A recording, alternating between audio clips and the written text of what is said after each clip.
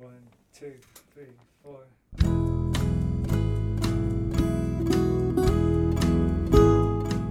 Hello, you're listening to the Skylight Books podcast series. We are a general interest independent bookstore located in the Los Feliz neighborhood of Los Angeles, California. This year, because of the coronavirus pandemic, we've had to close our store and cancel in-person events. But Skylight is your neighborhood bookstore, and we are finding ways to create community even while we're far apart. In the coming weeks, we'll be putting out lots of new audio content to help you discover new books, connect with authors, and check in with your favorite booksellers. To learn more about how you can help keep Skylight alive, please visit our website at skylightbooks.com or check out our social media accounts on Twitter and Instagram. You can subscribe to the podcast on Podbean, iTunes, and Spotify. Thank you for listening and enjoy.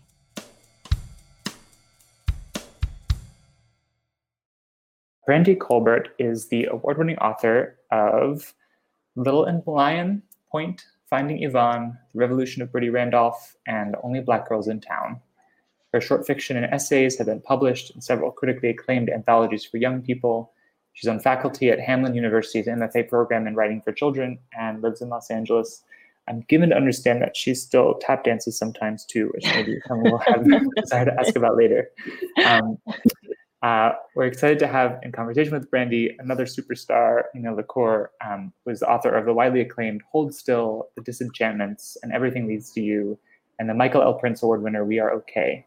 She's also the co-author with David Levithan of You Know Me Well. Formerly a bookseller and high school English teacher, she now writes and parents full-time. A San Francisco Bay Area native, Nina lives with her family in Martinez, California, in the East Bay. So the book we're here to celebrate today is The Voting Booth. And just briefly, but yes, over there. And I'll say this, and then I'm sure you'll hear much more of substance from our writer. But in brief, on a whirlwind day that Marva Sheridan, who has always been driven to make a difference in the world, spends with Duke Crenshaw, who just wants to get voting over with so he can prepare for his band's first paying gig tonight. The two of them rush from precinct to precinct, cut school, wait in endless lines, and get turned away time and again, trying to do one simple thing: vote. Romantic and triumphant, the voting booth is proof that you can't sit around waiting for the world to change. And without further ado, I'm going to turn it over to Brandy. Let's have a warm, sort of like spiritual beaming across the waves welcome. Snap, finger wave. Thank you so much. Thank you so much. Hi. So I was going to read a little bit from the book, and then I think that Nina and I will chat after that. All right, so this is my first time reading from the book, and it's funny because I write at home, and I feel like I don't write outside of my home because I'm always reading my work out loud, and I don't want people to laugh at me in public. So this feels very natural to be reading this out loud at home, but it is the first time in front of an audience. All right, so I'm going to start from the third chapter, and this is a dual point of view book. So I'm going to start with Marva's chapter, which is the third one. And she is in the line at the polls. I can't believe how long this line is. I don't care how nerdy I look. I can't stop the giant smile that's spreading across my face as more and more people join behind me. I'm at the very front, of course, armed with my first coffee of the day and my completed sample ballot, though I know all the candidates and measures I'm choosing by heart. I'll be in and out in 10 minutes. I have this so perfectly timed that I'll still get to school with 20 minutes to spare. I check my phone, but still no text from my boyfriend, Alec. What the hell? I guess technically it's my turn to respond, but what he's doing is unacceptable. How can he just change like this when he's been my boyfriend for more than 2 years? I glance behind me to see how the line is shaping up. It's mostly people my parents' age, but there are a few younger ones too. No other high school kids, though. I'd like to think that's because they're all coming after school, but I'm not that naive. All that time I spent canvassing, phone banking, and text banking made it crystal clear just how many people want nothing to do with implementing change in the world. The guy about a dozen people back might be my age. He's so tall, though, it's hard to tell. He has light brown skin, close-cropped reddish-brown hair, and big hands that keep drumming a rhythm on his thighs. He's wearing giant black headphones, and I wonder what he's listening to as I turn back around. The front door to the church opens, and a gray-haired woman with a sunny smile props it wide with a doorstop, Morning, folks, and happy election day. The polls are officially open. I swear I get the chills. The woman behind the check-in table greets me with a smile and points me to the voting booth. I stop and stare. It's not the first time I've been in one. I've gone with mom and dad several times over the years, but this is all me, my decisions, my chance to try to change the things I'm sick and tired of, just like my hero, Fannie Lou Hamer. Everything okay? Asks the woman sporting an auburn braid that trails over her shoulder. Oh, yes, sorry. I sip from my coffee and smile. I'm just so excited to be here. This is my first time voting. She smiles back. Good on you doing your part. Oh, lady, if you only knew. I step into the booth and take a deep breath to orient myself in this moment, but also to take in every part of the voting experience. It smells musty. I insert my ballot like the woman instructed and flip open the guide. All the propositions and candidates are there, just like I memorized weeks ago. But I can't help going through each one to make sure the issues I'm really here for are still there. Things my parents say this country has been fighting over for decades. Healthcare, gun control, climate change, social justice, things that should have been solved decades ago. I take my time to read each paragraph and carefully fill in the circles on my ballot, a surge of pride coursing through me with each vote I make. I don't know how Alec can say this doesn't matter. When I'm done, a woman with round glasses takes my ballot and feeds it into the machine. Thank you for voting, he says, handing me a giant sticker that says, I voted. I immediately peel it off, press it over my heart, and say, thank you. I must have taken longer than I thought because the guy with the headphones is standing at the check-in desk talking to the red braid woman. His headphones are looped around his neck now. The woman scans the list all the way from top to bottom, page to page, until she gets to the end. She looks up at him and shakes her head. Sorry, she says, her face sincerely full of apology. You're not on the list. Okay, I'm going to stop there. I love that chapter. I love Marva so much. I love Duke so much. And I love this book. It has been such a pleasure to spend a few days reading it. And I was just, it made me so happy, even as it grapples with such serious things. And so that's part of what I want to talk about today is thank you. How those all work together. So first, Brandy Colbert, will you tell us a little bit more about Marva and Duke? Yeah, so Marva and Duke are like these two complete opposites. Marva is really driven, as you can tell from that chapter I read. She's literally been waiting for this day since she learned what voting was. And she just knows that she can make a difference, like canvassing, phone banking, all those things she mentioned, but especially like she's really, really ready to get her vote in. She's big into Black history, which is essentially American history, but she's big into, the history of her Black ancestors and just really like working for equality and change in the world, similar, to what we're going through in the real world here. Duke is also, very focused on the right thing, but he's, I would say, a little lazier than Marva. He's pretty laid back.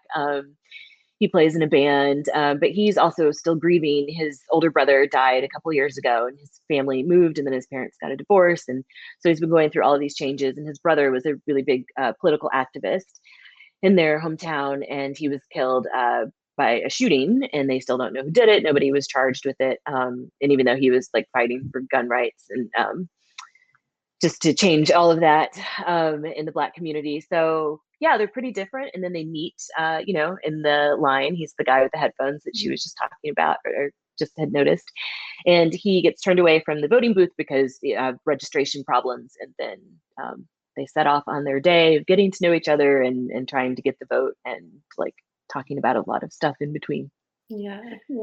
One of the things that I really enjoyed about the book was how, it's a dual perspective. The dual narrators switch back and forth pretty rapidly, which gives the whole book this like amazing clip. And, nothing ever gets bogged down. It like keeps moving in such a wonderful way. And I really like how we learn about both of their pasts and how Duke's is a little bit more focused on family and Marva's is a little more focused on this relationship that she is struggling with. A bit more on that soon. But the partnering of those narratives work so well for me. I just enjoyed it all. So thank you. I have tons more to say about the book, but first I wanted to ask you a personal question because it is a book about their first time voting. And I wanted to know about your own experience with voting. Like, do you remember the first time you voted? What was it like for you? Yeah. Or just even how voting, maybe the meaning of voting maybe has changed over the years for you. I don't know. Right. Yeah. I should have actually probably done the math before I started talking about this book. So yeah, but I believe I missed the cutoff of the 98 presidential election by like a year. Yeah, I was still, I couldn't vote in that election. So the first one I voted for was, I think it was 98. And then anyway, the first one I voted for was, I think with Al Gore when he ran. So like, okay, so it was like either, I guess it was like 2001, 2002, 2000. Okay, yeah. So not 98. And then I missed whatever the one was before that. I missed it by like a year. So I didn't get to vote until I was almost, until I turned 21. So that was, yeah, I don't remember necessarily like feeling super excited about it, but I was definitely like, knew I was doing my duty. Like I knew it was something I had to do. I don't remember my parents necessarily like talking to me in earnest and being like, you have to go vote in this election specifically, but it was just sort of like known that that was what I was going to do. And they said, it's just, you know, always important to vote in elections. Yeah, I don't remember much about the experience. I wish I did, but it was in Missouri, and I'm sure that I voted against the majority of what people in Missouri were voting for at the time. So yeah, that's so interesting because as I was reading, I saw so much of you in Marva. It was more like Duke. Like Duke's the one in his family is like, you have to do this, right? Like it's instilled by the family, and he's like, okay, you know. And then as the day goes on, it becomes more and more important to him. Yeah, nice. Yeah. That's funny. Yeah, I definitely have some type A like Marva. Like she's way more organized. Like I don't know, just organized in her whole life more than I am. But yeah, there's definitely a lot of me in her too. Okay, so I want to talk about this idea of democracy. I'm starting with all the serious stuff. I know. Just the easy questions. Right. Yeah. Okay. So Duke and Marva, as you said, they meet on the morning of voting day, and Marva is, of course, first in line, which is perfect for her character. And Duke isn't far behind her, but when he's turned away from the polls, he isn't too worked up at first, you know. But Marva is suddenly, in Duke's words, she's desperate. Like he's just been turned away. Like this random stranger, a few people down from her has been turned away. And she reacts with desperation, and she asks him a series of questions. And the last question she asks is, "Don't you care about democracy?" And when I read that, I totally laughed out loud. I think, as you know, because I was texting you through the whole thing, I think this book it just has so much wonderful humor in it. Thank you. But as you know, as I thought about it more and as the story continues, like it really is a valid question, right? Like if you can't vote, like he's registered to vote and he's turned away here, and it is a question of democracy. And I love how Marva's conviction and the importance that she places on Duke's like single vote, you know, this one vote is so steadfast because it shows how real and damaging voter suppression is. And, you know, it's using one character to show the plight of many people trying to get to the polls, especially in Black communities. And so knowing that you were going to write a novel that had to do with voter suppression, what kind of research did you do going into it, or what you know, what inspired you in this moment or in the past? There are also great references, you know, to Fannie Lou Hamer, and we'll get more about Eartha Kitt in a bit. But, what did you turn to in order to? Yeah, I feel like with a lot of my books, when I'm asked about the research, it's like I'm always doing research, but I guess a lot of things I write about are things I've already been interested in for a while. So I think I don't remember when I first heard about Fannie Lou Hamer. I think I was one day like, you know, who came up with that like saying, "I'm sick and tired of being sick and tired," and then I started researching and I was like, Fannie Lou Hamer, who's that? And then I was shocked to know that she was like, you know, a really big integral part of voting rights in Mississippi, particularly like back in the 60s. And it was really amazing to me that I had never learned about her in history class. And so one of my favorite things is going down like internet rabbit holes and just like researching history just on like, you know, a Tuesday night, just because. So I'm pretty sure that's how I sort of got into it. And then I'm also interested because my family's from the South. So my parents grew up in rural Arkansas, in like farm families, like picking cotton in the 50s and 60s. And, you know, a lot of racism there, a lot of racial violence. I don't know about their particular experiences there, because they moved out of Arkansas like as like older teenagers. They got married young, so I don't know if they ever actually voted there. But I know that the South itself was a really difficult area with a lot of violence and sometimes like death just for people trying to get to vote, and poll taxes and literacy tests and just so many unfair things that just denying people their right to vote. So I think I've always been interested in that, and so it was really like, I don't want to say fun because it's not like a fun topic, but it was really cool to be able to write a character who cares about those things and knows her history as a teenager, because I knew it was important to vote. And I knew sort of vaguely that like Black people had issues voting in the past, like especially in the South. But I didn't know the full history about that until I was an adult. So I thought it was really cool to write a teenager who was more informed than me or really any of my friends back in the 90s. Yeah, totally. When I was reading it, I felt like I was experiencing the 2018 Georgia gubernatorial election with Stacey Abrams like over again. Like, even though that's not, we don't go into any specifics in your book or anything, but I just like thought about all of the news footage and all of the photographs and listening to the radio and just that like feeling of this can't be right. Like, how is this still happening, now? Like, it's just such a huge problem. And I'm so inspired by the work that she's doing. Me too. Yeah, it seems like that is kind of where, if we're going to focus resources and stuff like that, like making sure everybody can vote seems like one of the purest and most, just necessary ways of doing that. Yeah, absolutely. All right. So, of course, this is the story of a blossoming romance between Duke and Marva. You can tell by the cover; it's not a spoiler. Right. Give it away. But there's a character who complicates things a bit for them, and I'm thinking about Alec, of course, who is Marva's current boyfriend. So when the story begins, so Alec is white. He has a bunch of blind spots. He also has a lot of gaps in his knowledge about Black history in America. There's a great discussion on Juneteenth in the book, which was so wonderful. The first time I've ever read, in a book, a summary of Juneteenth and what it means to a character's family. So I really loved that. And even beyond like his blind spots and the things that he genuinely just doesn't know about, he also has these ways in which he just really fails Marva. And of course, the first one that we learn about is how he's not planning on voting in this election. That means so much to her and is so important. And she brings up the point, a few times over the course of the novel that you have to vote for other people, not just for yourself, and she has much more to lose than Alec has to lose for him, for his apathy or whatever. But the incident that really stands out the most to me with Alec is the one that has to do with college.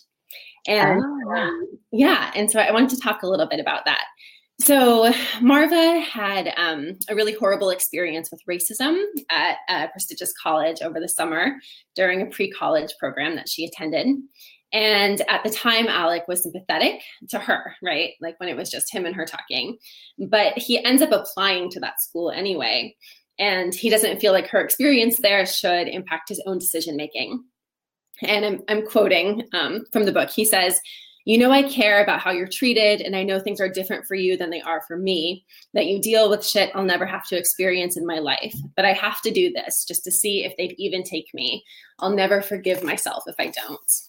And that felt to me like I was so mad at him. And I also saw like that is such a true and typical reaction, because it's like one thing for him to object to what Marva was subjected to there, and another thing for him to like realize that it's part of his work to do to help dismantle that racism in that institution, and that if it's an institution that sanctions that, he's still upholding the system that is designed to hurt her and all Black people in America. So I was super mad at him. Good. I wondered just, in reading this, you do such a good job in all of your books. And as you know, I've read all of your books and love them, of talking about racism in these ways that are so day to day and insidious and damaging, and yet like, you know, commonplace, and things that like so many people would justify that, like, oh, I'm sorry, like that like part of that institution was harmful, but that's not really how the college feels, or like, look at all the good the college does, or you know, different justifications like that to make their own life easier and to not have to question their own dreams. So yeah, all of that to say, I wonder how you landed on that specific type of racism to explore in this book, the kind that comes from people who claim to care and to be allies, but still act in this kind of way that really, you know, undermines everything that they say. Yeah. Gosh, I mean, I feel like how I grew up and where I grew up was sort of like, I don't know, it felt like I was just talking to a friend last night who I think is watching this. Hello, Shannon. I think that I kind of grew up with that like insidious, like microaggressions, like constant, like, well, we like you, you're a great Black person, but like, that's you're a special type of Black person. You're not like those other Black people.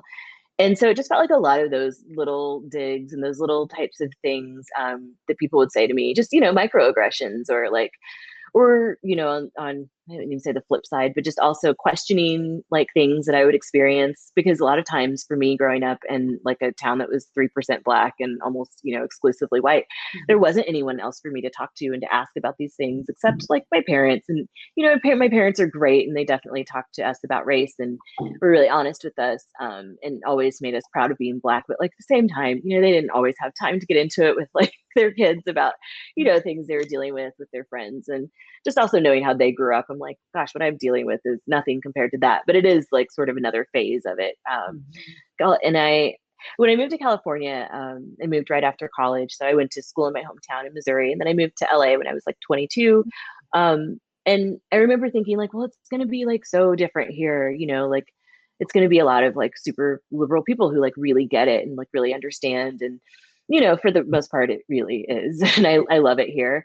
But there's also sort of what I call like a hipster racism, in a way that's just like people being like, well, I'm cool, you know, with Black people and Blackness. But then a lot of those little like choices like Alec would make to like, but it's still about him. And they don't understand that these little ways that they're upholding, you know, I mean, for lack of a better term, a white supremacist, you know, political structure, like it just, or societal structure, that I guess they don't understand that little things they say and do add up to become the norm, and then bigger things snowball from that. I don't know if I'm making sense totally, but yeah. So I just feel like I kind of grew up with that, and then again was still exposed to a lot of that in my early 20s. And then that was when I started doing a lot of reading, you know, Black authors and just like scholars and journalists, and finding the language to say to people, you know, this is harmful. Like you shouldn't, you know, talk like this, or you shouldn't believe this, or if you believe in equality, you should also believe this too, or you should take this type of stand. It's not always easy to talk to people about that. And, you know, I'm pretty unfiltered anyway in real life, but but even for me, it's like, it can be a little hard to tell people that what they've said to you is wrong and hurtful, and also part of a larger problem. Yeah. That makes me think about the Juneteenth scene again too. Marva, and I mean, I'm not going to give any spoilers, but it's a wonderful scene, and I felt really like Marva was like, it was such a act of bravery and like a powerful statement for her to defend her stance about holidays and to share about Juneteenth with the people who she's sharing it with in that scene. So everyone is in for a treat when you get there. Thank you. Yeah. Okay, so speaking of wonderful Black people in America, let's talk about Eartha Kitt, both in her feline form and in her the source of inspiration. Yeah. So Eartha Kitt. So there's a cat in the book who is on the back. You can't see her very well. Probably need to turn on another light in here, to be honest. It's like sunset. I'm not used to doing events like in the evening on the West Coast, because we always have to do East Coast time. So this is nice, but I forgot about the light. Anyway, that is Eartha Kitt. So her name is Selma. In, you know, real life, she's Marva's cat.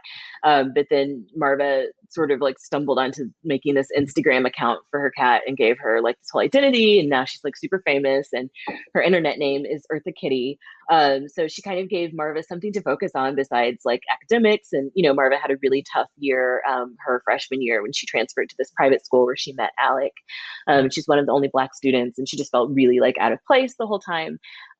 So her mom brings home like this cat, and she like instantly bonds with this cat, and she loves cats like I love cats. Mm-hmm. Except she says that they're not cat people, and I'm like very much a cat person, even though I don't have one. But she names her Eartha Kitty, and I think her father suggested it. And she was kind of like, Eartha Kitt, like, why would I name a cat after Eartha Kitt? Like, she was just like, sure, she was Catwoman, you know, she was just like this sex symbol. Like, why would I do that when her real name is Selma, you know, which stands for something, you know, to her. And then she started doing some research on Eartha Kitt and was like, wait a minute, like this woman was incredible. Like she was a sex symbol, and she was like super talented and, you know, beautiful, and talented singer, actress. All of that, but like she also was really super political and like stood up for the rights of, you know, not only Black people but like other members of other communities. It was just really outspoken. As Marva says in the book at one point, like I believe she was on like the CIA's like watch list or something. Yeah. So she was like super badass, and I didn't realize that, honestly. Like I think I kind of made the same. Marva's not me totally, but you know, I like her. I did sort of make that mistake of just thinking, you know, looking back at Eartha Kitt and thinking she was like this one thing, and it's like no, like you know, we all contain multitudes, and a lot of Black. I feel like especially back when in Hollywood, when it was even harder to be like a Black actor, Black actors and actresses were such activists, like practice such activism, you know, on and off the screen. And she was definitely like one of those people and someone to really look up to. Yeah. And I just Eartha Kitty / Selma in the book. It's so wonderful. I mean, it's just, as I keep saying, like it's a serious book with so much like comic relief and so much just, like, delight in it, and all of the descriptions of this Instagram famous cat and all of her different like positions, and then that the cat started getting political in anticipation of the election was just so brilliant. Thank you. Yeah, so wonderful. All right. Oh, and also I typed up this quote because I really loved it, because it's such a beautiful way of helping with Marva's characterization too, like the way that she thinks of this cat. And she says, it would be like breaking the fourth wall, admitting that Selma is still a regular cat who does regular things like try to run away. Part of the attraction is the illusion of her being perfect and an almost otherworldly feline. Like, Marva too, like has this sense of how she should present herself, and she's definitely projecting through her cat. So yeah. Definitely. And then I feel like I'm talking so much about Marva, but I have lots to say about Duke too. And then cool. I know we have questions and all that, so I won't keep you talking forever. But it's okay. I love it. Okay. So one of the other more serious, very serious scenes in the novel is something that happens towards the end. So I don't want to give too much away, but it does have Duke kind of cast back and think about Julian, his older brother who was killed, and his father. And there's this passage here that says, my brother never did grow as tall as me, but he'd always been a big kid, always looked older than his age. Dad told him that people would look at him as older no matter his size, that to a lot of people, Black boys never really get to be boys. He told Julian that if he was stopped by a cop, by foot or by car, he was never to talk back. And of course, police violence against Black people is nothing new at all, but with the rise in consciousness and in awareness, and who knew when you were getting ready to publish this book that this would be like coming out in a time when people are talking about defunding the police and like drastically reimagining what police should be there for, and if they should be there at all, and all sorts of things. Like, what does it mean to you now to kind of look back at that passage? Like, does the resonance of that scene in your book take on any new meaning, or is it just kind of like the same as it's always been? And I mean, to me, I don't know if it takes on any new meaning. I think, again, as someone who grew up knowing that like you're always supposed to obey, the police, and you get pulled over, just do everything right. And, having that knowledge, I think writing about it so explicitly, it was like new for me.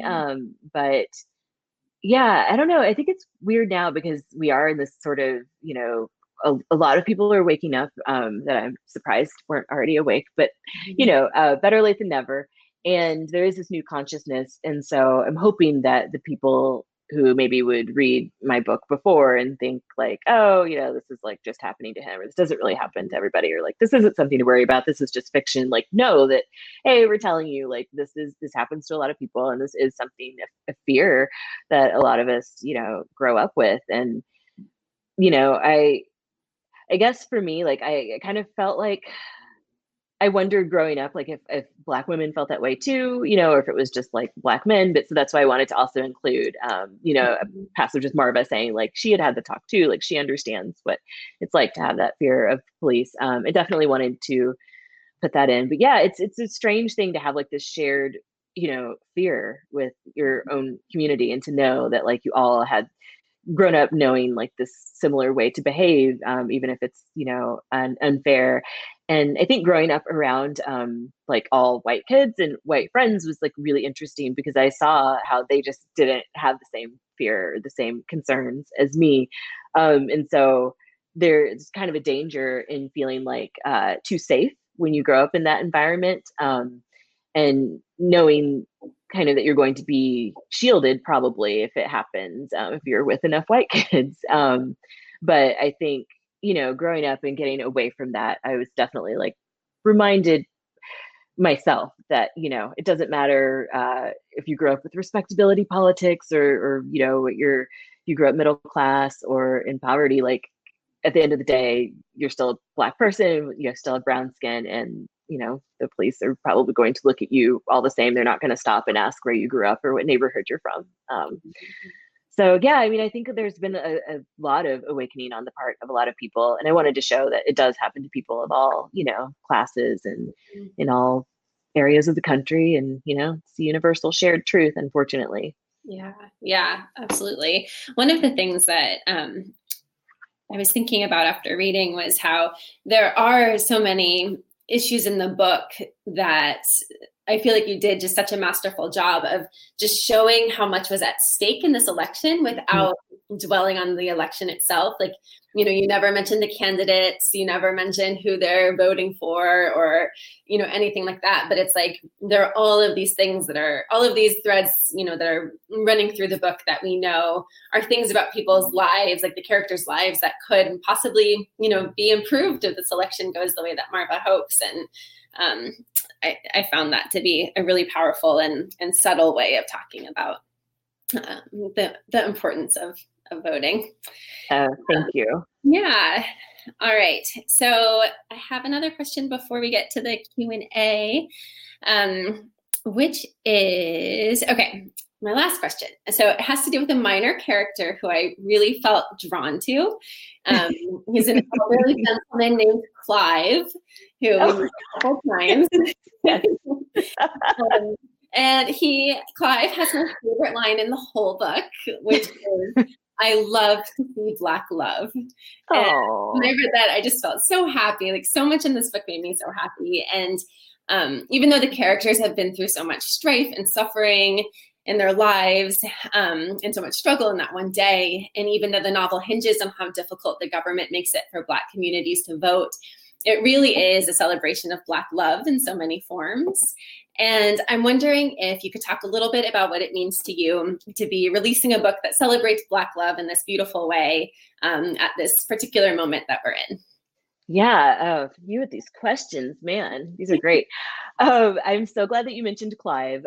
He was like my mom's favorite, like very minor character too. She totally mentioned him too. He was my favorite. I loved writing Clive. I want to hang out with Clive.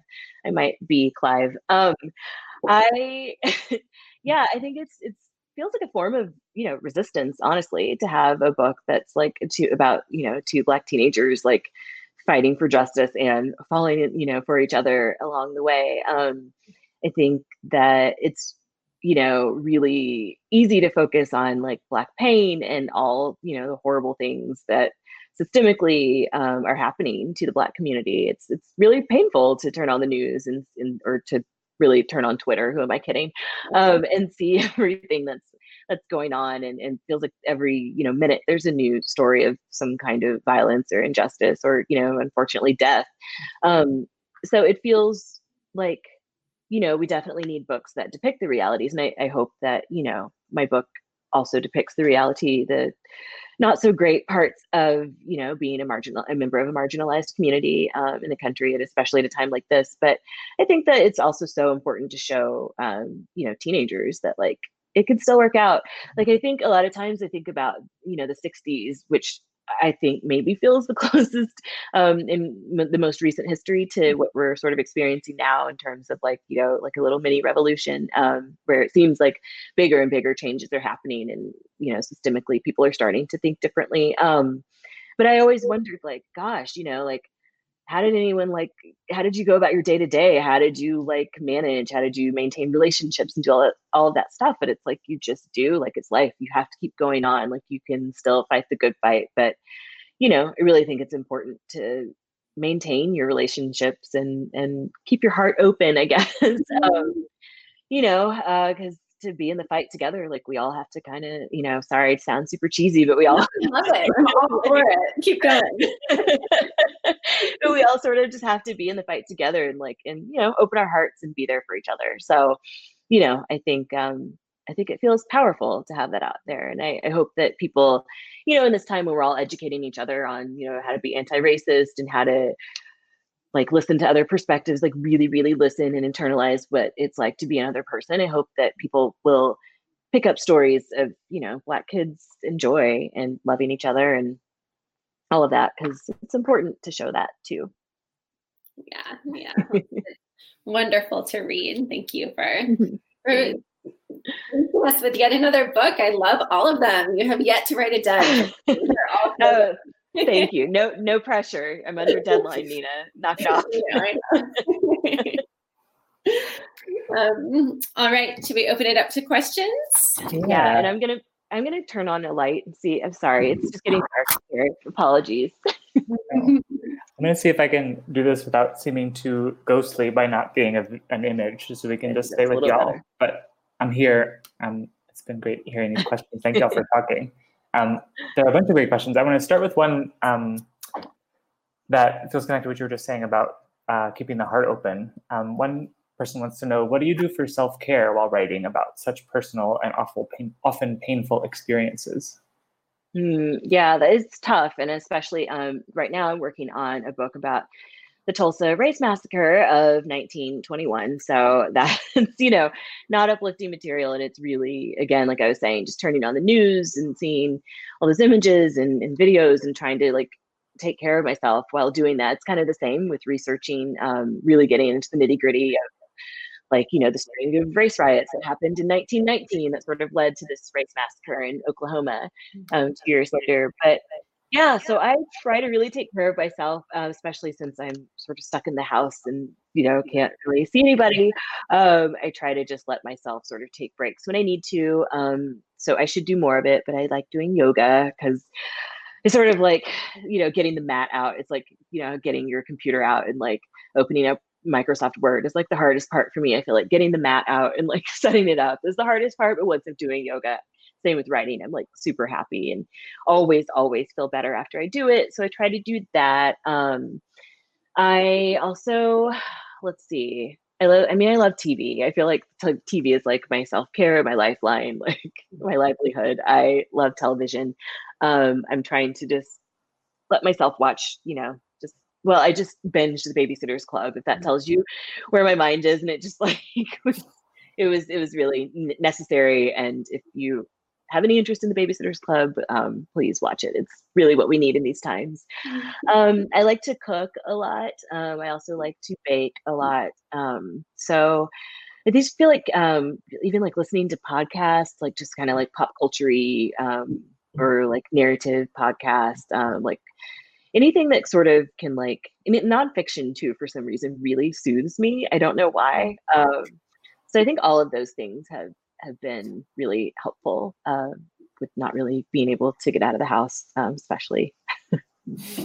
That's so cool that nonfiction suits you and you're writing your first book-length nonfiction work right now. But yeah, it does at all. But I know, no, it's not soothing at all, and the research is really quite harrowing. But yeah, I don't know why it soothes me. I think just like I'm, I have a journalism degree. I mean, I've worked, in journalism for several, like almost 2 decades now, and so I don't know. I think there's something about just like always getting back to the truth and like knowing that there's someone always writing the truth down, even when people don't want to hear it or want to like stifle it or censor it. Like, I think that makes me very like happy and pleased.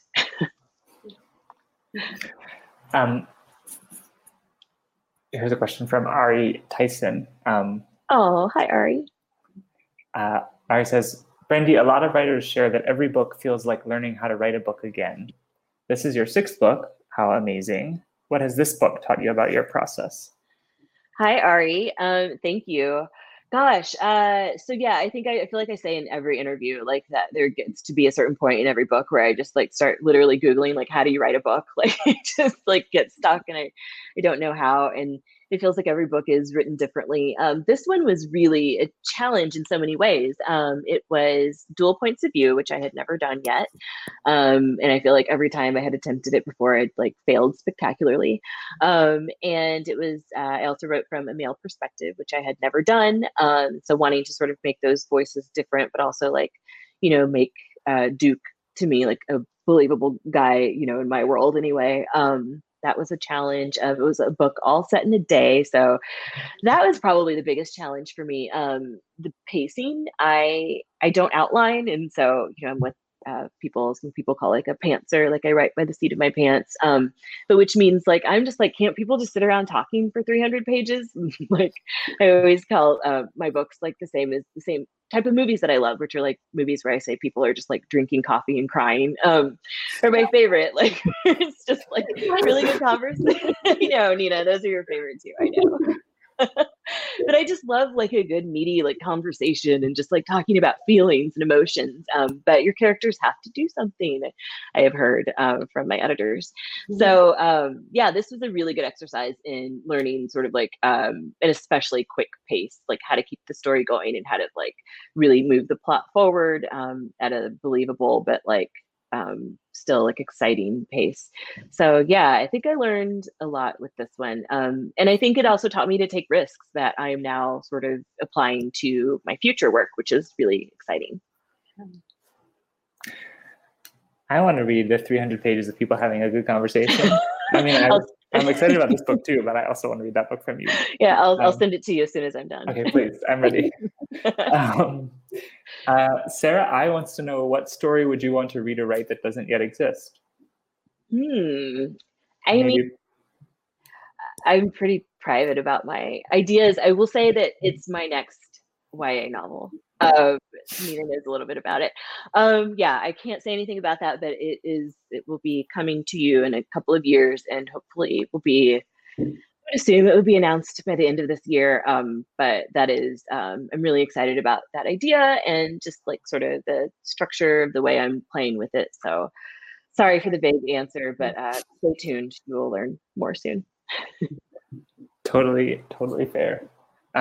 Here's another craft question to tack back in that direction. Alana Arnold wants to know, from a writer's perspective, what are the challenges and benefits of structuring a book in a dual point of view?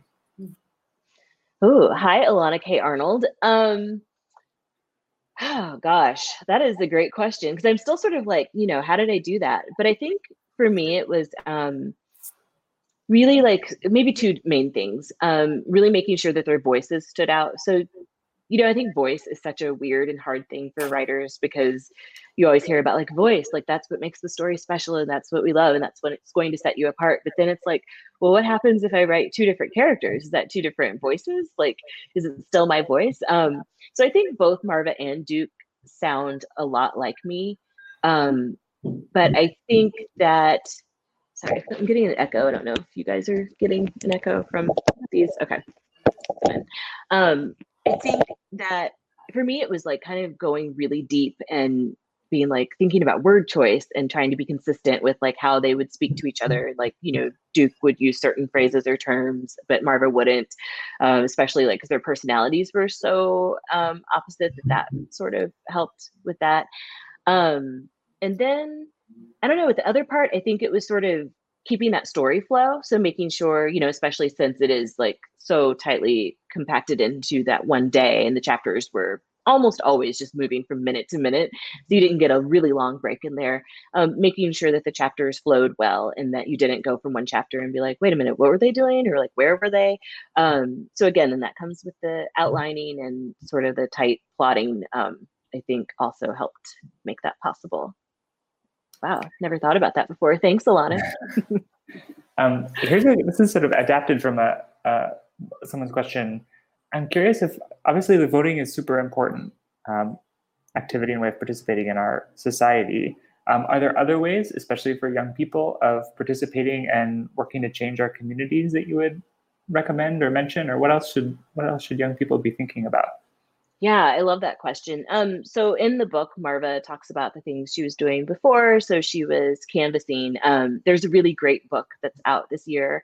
I think it came out in February or January. It's called Yes, No, Maybe So. And that's by Becky Albertalli and Aisha Saeed. And it's a YA novel. It's about two teens it's quite similar sort of in theme. It's two teens who meet and sort of fall for each other, but it's not set in one day, but it's dual perspective. And they meet, they sort of, well, I won't get too far into the plot to spoil it. It's really great, but they start canvassing together. So that's sort of their thing that they can do, because I don't think they're old enough to vote in the election in the book yet. They're 17. So canvassing, you know, phone banking, text banking. If you don't mind the phone, you know, in addition to phone banking, you can call your representatives and, you know, talk about issues that are affecting, you know, your community. Postcards are like a thing you can, there's like, you know, postcard campaigns you can get involved with and get, you know, set on the postcard mailing system, you know, even protests. Like I see people taking their kids to protests, which I think is awesome. Like growing up in really conservative town in Missouri in the 90s, I literally didn't even think people still protested. Like I just thought it was something that happened in like, you know, from like 1960 to 1968. And then it was just like over. Yeah, like there's places where people are protesting literally every day, like probably San Francisco, Nina. I'm assuming there's probably, even when there's not like global unrest, there's probably people protesting something every day. So yeah, I think just making your voice heard, even if it's just like talking to a friend and telling them about the importance of the issues and paying attention. And so I'm someone who doesn't really go to protests because, like Marva says in the book, like she gets too upset at the counter protesters. That would be me. So I don't go to protests, but I have a pretty loud voice, and I'm not afraid of that's one of the kind of the problems. I'm not afraid of speaking up, you know, in real life to people. And I'm just, you know, I don't court it, but I'm not afraid of confrontation. So I am the person who will explain to someone why something is wrong, or, you know, take them to task over something they said that was offensive. Or I just think there's so many ways that you can use your voice. And so, you know, you don't want to speak to people, you can do things from your computer or from your home, you know, and if you don't want to do that, if you're more active, you can get out, you know, and if you're over 18, you can vote. So I just hope that there's a lot of things that that teens and younger people can get involved in, and that their voice matters from like a super young age. I also want to add, in your book, Duke's little sister is very politically active, even though she can't vote yet. That's true. Thank you. I always forget about one of my other favorite characters, Ida, his little sister. Yeah, she's like 14, I think. And she, I mean, I'm not suggesting anybody do this, but, you know, she participates in like some civilly disobedient acts. And, you know, that's her choice. But yeah, she is super politically active, and she's in like a social justice club at her school, which I really hope those exist at schools. I would imagine if they don't, like that's something that's going to start becoming more prevalent. So yeah, thank you for reminding me of Ida, Nina. Yeah. Well, maybe I'll bring us home with a combination of two questions. One is we have an 11-year-old listening to this talk with a parent, it seems like, and she wants to know if the voting booth is appropriate for kids her age. She watches PG-13 movies with us, and we don't care about swearing. She has also gone to protests. And the other question that's connected to that is about YA versus middle grade books. I know your last book was a middle grade book. Which do you prefer to write? Do you have a preference? Will you be writing more middle grade? And Stacey Ratner says, I love this book because I'm an elementary school librarian. I hope the answer is yes. Oh, thank you so much. I'm so happy that there is an 11-year-old viewer watching this. And I made that face because I was worried that I had cursed too much. So glad you don't care about that. Yeah, I would say that this book would really probably then be appropriate if you're watching like PG-13 movies. I would say this is the most PG-13, appropriate of my YA books.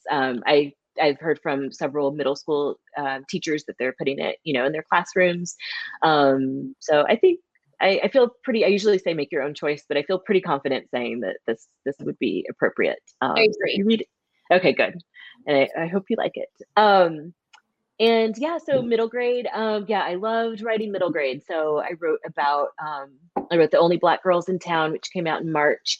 And it's about two 12-year-olds. So they're like rising seventh graders. They start seventh grade at the beginning of the book. I loved writing middle grade. Like I said, my YA tends to be a little, I feel like all YA is kind of gritty now, but mine tends to be a little gritty, a little edgy, as they used to say.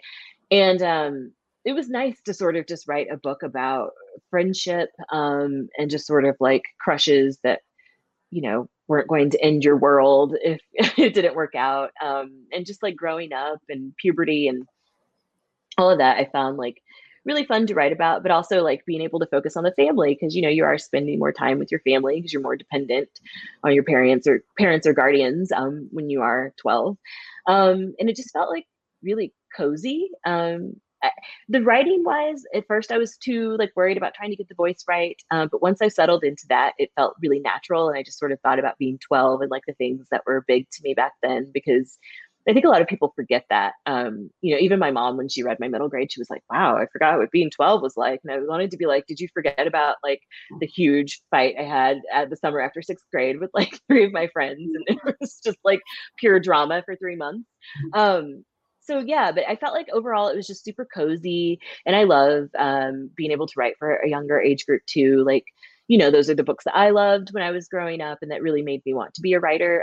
Like I mentioned, the Babysitters Club. I feel like I never shout out the Babysitters Club enough as being like such an inspiration for me. But I was like texting Nina the other night. I was like, oh my God, I'm watching this show, and it's just like bringing me back to my childhood of reading those books, and just like I was just so obsessed with those books and like that age, and I love it. So yes, they're very hopefully I will be able to tell you more about my next middle grade, but I am working on something and I'm super excited about it. And I'm sorry for all the secretive talk, but I promise when I can shout things, I will. I'm going to come back as a face to say goodbye. Thank you all so much. Y'all, what a pleasure to have Brandy Colbert and Nina LaCour with us today. Thank you both so much for taking the time to talk. And it's so exciting. The voting booth is out today. So you can order it from Skylight Books or from your local bookstore. As you've heard, it's like the book we want, the book we need. So thank you for sharing it with us. Thank you both for the conversation and the thoughtfulness. And it's been such a pleasure having you. We hope to see you again soon. Thank you so much, everyone. Thank you, Nina. Thank you, Skylight. Thanks for hosting. Thank you. Bye. Take care, everyone. Bye.